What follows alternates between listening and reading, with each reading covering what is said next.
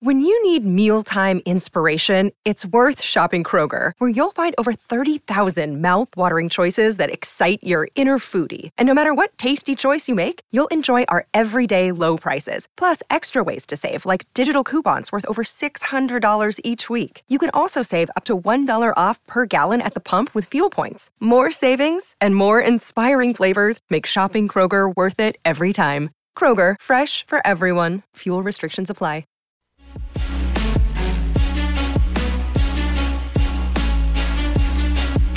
Coffee and Cream on Hail Varsity Radio with Andrew Rogers and Damon Benning. Dawes with the dribbles that off his foot. Is loose, picked up by the Musketeers. Desmond Claude, he's being chased. He ducks it. Moore wants to attack, spinning, kicks. Dixon, left corner three. He's got it, a new career high in points as Dixon now has 26 points and he's made 6 threes. Oh my goodness, you gotta love it. And the Blue Jays will go into New York next week as the 3 seed.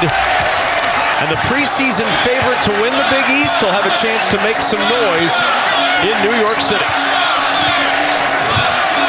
We turn it over, I think.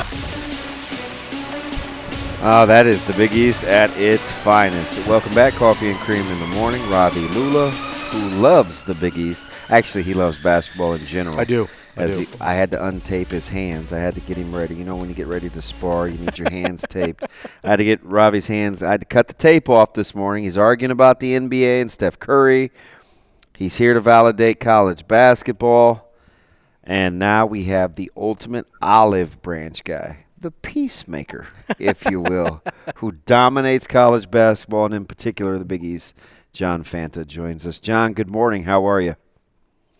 Good morning, Damon, and Peacemaker. Man, I've been a lot of things. I've been a lot of things. I don't know, guys. Even I can't get 2:30 Eastern time Thursday afternoon for those two fan bases that are going to be inside Madison Square Garden to make peace with each other. There might be some blood. John, you'll appreciate this. At 7:09 this morning, I don't know how we got started. We're arguing about the NBA, and I had to give Ravi the starting lineup of Craig Elo, Mark Price, John Hot Rod Williams, Brad Daugherty. You're just a Cleveland guy. You can't. Come on, man. And he was thumbing his nose up at the talent. And I said, you know who's going to appreciate that lineup? John Fanta. How about Cleveland rocks. Cleveland rocks. Cleveland rocks. Cleveland rocks. Oh, so John, I mean, you're looking at the seedings. Creighton gets the 3. Marquette has terrible odds. Creighton has the second highest odds to win the whole thing. I know. Villanova's got to win just to get in the tourney. Right. Like, what is going on in the Big East? It's crazy, and I do wonder. I think Shaka Smart's probably showing his kids their odds to win this thing. He's got it, right? Like, wouldn't you if you were coaching Marquette? Oh, yeah. Mm-hmm. Oh, yeah. Oh, yeah. They have been, I'll tell you, they've been disrespected this year. I mean, guys, like, how does a team that went to Mackey Arena early in the year, lost by 5 points, how does a team that beats Baylor by 26? They beat Baylor by 26. And then they proceeded to play 20 conference games, and they won 17 of them. I'm not saying they're winning the Big East tournament. But at what point are we going to stop saying, like, I think a lot of people, their brains are computed to, well, Marquette doesn't win this time of year. Steve Wojciechowski struggled. Well, Steve Wojciechowski is in the mountains. Shaka Smart is winning and winning a lot. So I do think that everybody's just, proclaiming the winner of UConn Providence to make the final then. Mm-hmm. Watch out. This tournament is wide open. There's as many as 6 teams that could win it. I think a lot of people are on the Connecticut bandwagon. I would just say this. They went to Villanova and beat them. They have not proven, outside of Stores or Hartford that they could win consistently. And so they went on a winning streak. We all thought that they would when you looked at the schedule on paper. It wasn't that surprising. So I still go back to Creighton. I just think that this team is made to make a run again in this tournament, despite the fact that they don't match up great with Villanova. The funniest thing about Creighton is the first one may be the hardest one to get. And if they can get it, I think they'll win this thing. John, that was your thing. It right? was, yeah. I would rather have played UConn than I would have. I set the whole thing up for Ravi because Andrew's been out sick, so we go back to Friday, John, and I'll let you go. But I just got to set this so you can get into this. Yeah. It was Creighton versus Nebraska, John, and Creighton was a -1.5 game in the win column favorite over Nebraska in their respective conference tourneys. Nebraska now opens with Minnesota. He hates Creighton's draw, so he actually took Nebraska minus the plus 1.5 games won in the conference tourney, and primarily because of Nova. Does that? Can you see that when Ravi's getting ready to unload here, John? Can you see it? I can see what your thought process is because you have PTSD. I do. I do. You totally do. I do. Yeah, 100%. You have PTSD. I told you, I'm overly emotional about Creighton. You're the person. You're the guy who's had that aunt who, growing up, you were really scared of going into her house. Because she'd always yell at you. I had that aunt. She'd always say, "Hey, go run a mile." I know it sounds offensive, but we've all had that aunt. And then after like 15 years, you go back into her house and she's there, and all of a sudden you're really scared of walking into her house. Yeah. But it's okay this time. It's okay this time. She got on some meds and she's doing better. That's what you have right now. You're scared of Villanova. You have what is it? Arachnophobia. No, I do. Listen, I understand the likelihood of Eric Dixon going 6 of 8 from 3 and dropping a 30 burger on us again is not super likely, but I am still concerned about it. And I know it's crazy. I would have rather have played UConn in round 1, but I actually wanted to ask you about Marquette first. By the way, nobody wants to play Nebraska in the Big Ten tournament. I mean, I'm going to give. We live in a world where often we're like tearing people down, criticizing them. If you're going to criticize when they're not good, then you should give some level of credit. I give credit to not you two, but I'm going to give credit to Fred Hoiberg. I mean, I think that they have had an improved season. Good for the Huskers. For sure. I did want to touch on Marquette before we get into Creighton. Mm-hmm. I thought they were going to be better than their preseason number 9. I thought middle of the pack, like 4 through 6, somewhere in there. What did we get wrong? Like, what did we miss about Marquette that has led them from going to what the consensus was, even the high-end consensus, to a fairly dominant regular season? Yeah, so I think there's a couple of things. Number one, Shaka Smart last year when he came into the program, one of his goals was to get very mobile offensively. Mm-hmm. But that takes some time to process for even the guys that you have that you work all summer with.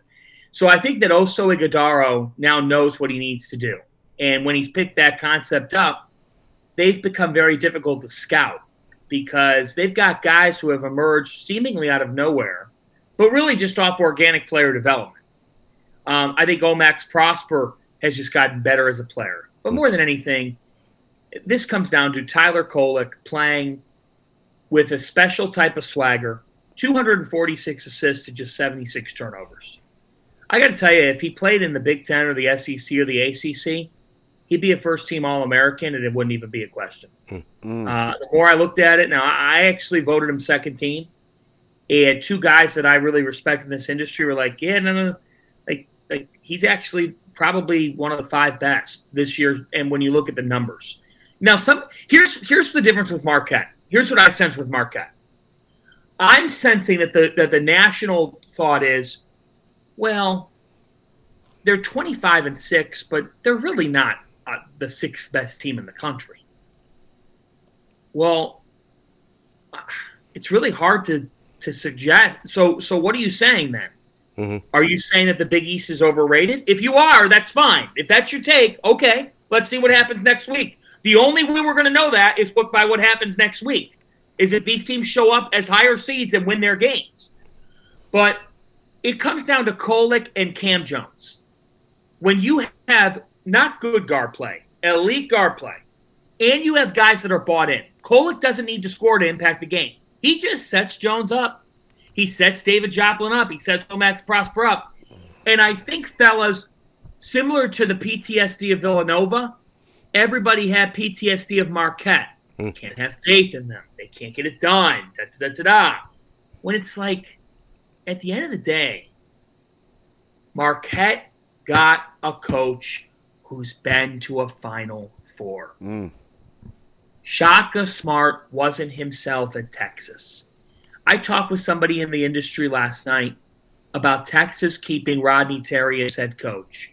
And you know what the person said to me, person I trust? They said, Texas may not keep him as head coach, despite all the good he's done, because they really enjoy winning the press conference. See, at Texas, they do things different down there. At Marquette, Shaka doesn't have to be someone he isn't. And Marquette spends some of the most dollars in basketball of any program in the country.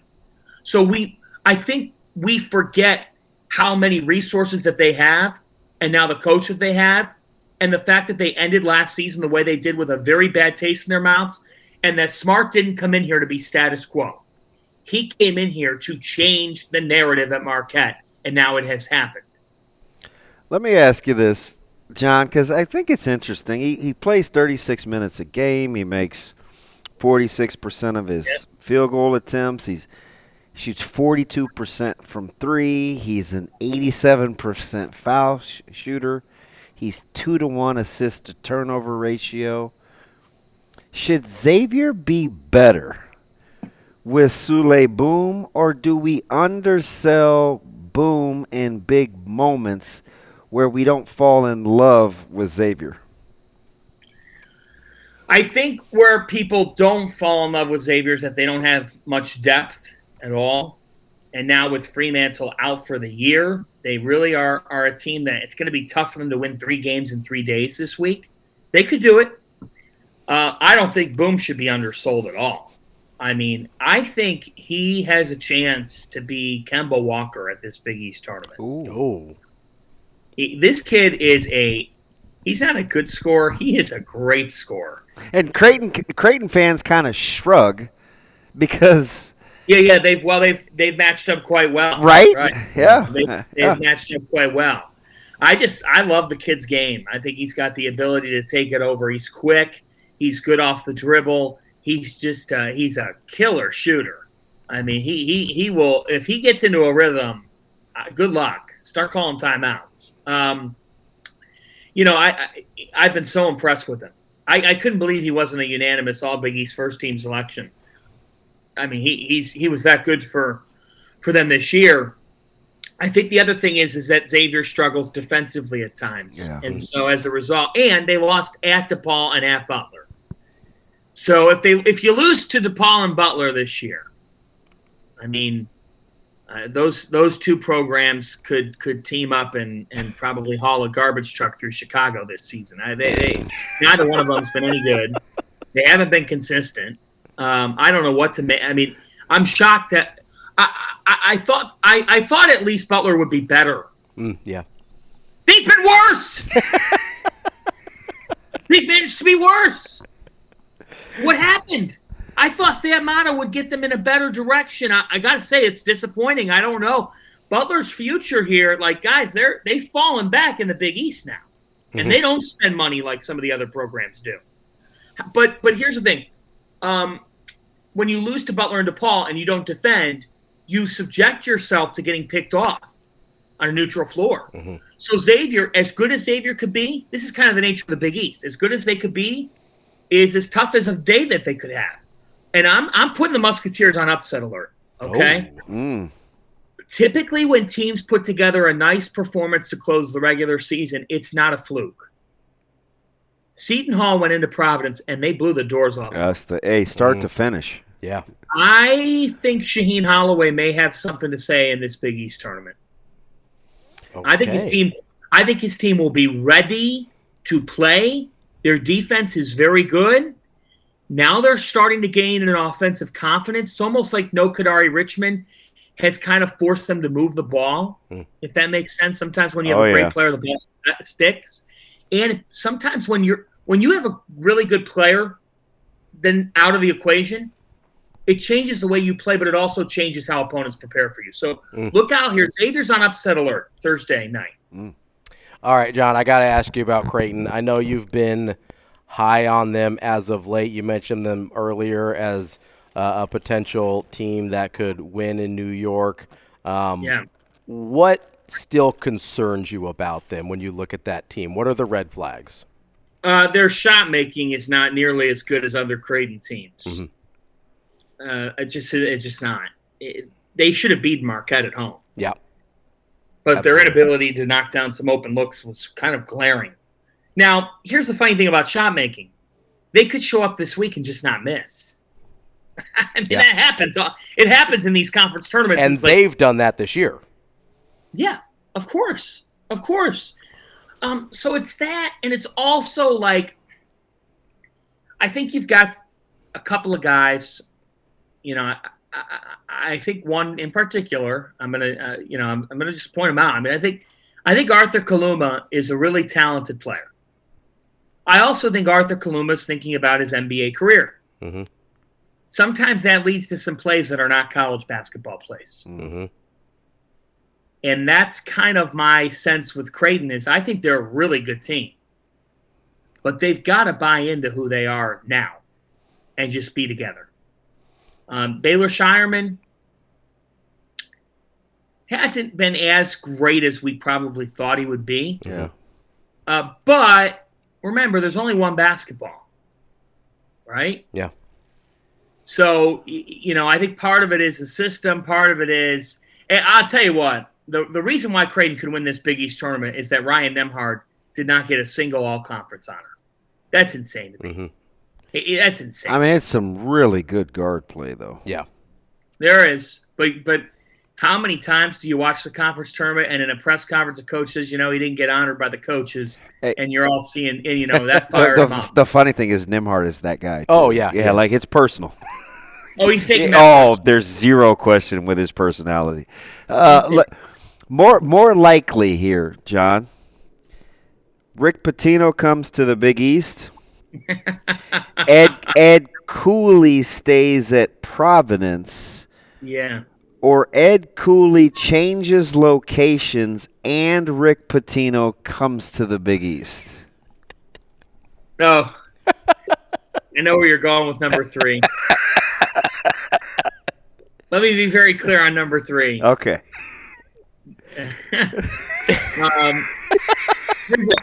There's a better chance of me doing a show at the Foxy Lady tonight than there is of Ed Cooley being or than there is of Rick Pitino being in Providence. All right. It's what if Rick Pitino lands at, let's say, St. John? I just don't see it. So here's the thing. The funniest thing about it is, I'm glad you didn't rule out Ed Cooley changing addresses. Thank you. The Foxy Ladies, the club in Providence. I met the Spearmint Rhino. There's actually one in Lincoln too. Oh boy! Not that I would know. Whoa! I heard. Damon had a bit of a misspent youth. Somebody told me. I can only hope Scotty Frost had to stop there. Depends on how their margaritas are, John. What's that? Depends on how their margaritas are. Oh, wow, you guys. Exactly. Oh, am I getting you guys in trouble? No. Let's get back to the show. Let's get back to the show. This is a family program. Yes, yeah. Well, kids are in school already. We're good. That's all right. Exactly. So I think that I do. I think that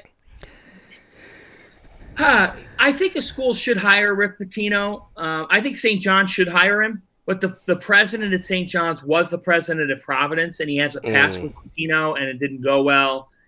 So, guys, I think Pitino's probably going to be coaching at either South Florida, maybe Central Florida, like one of these Florida jobs. I hate to say it. I think it would be great for the Big East if he coached in the Big East. I think it'd be fun. I think it'd be interesting.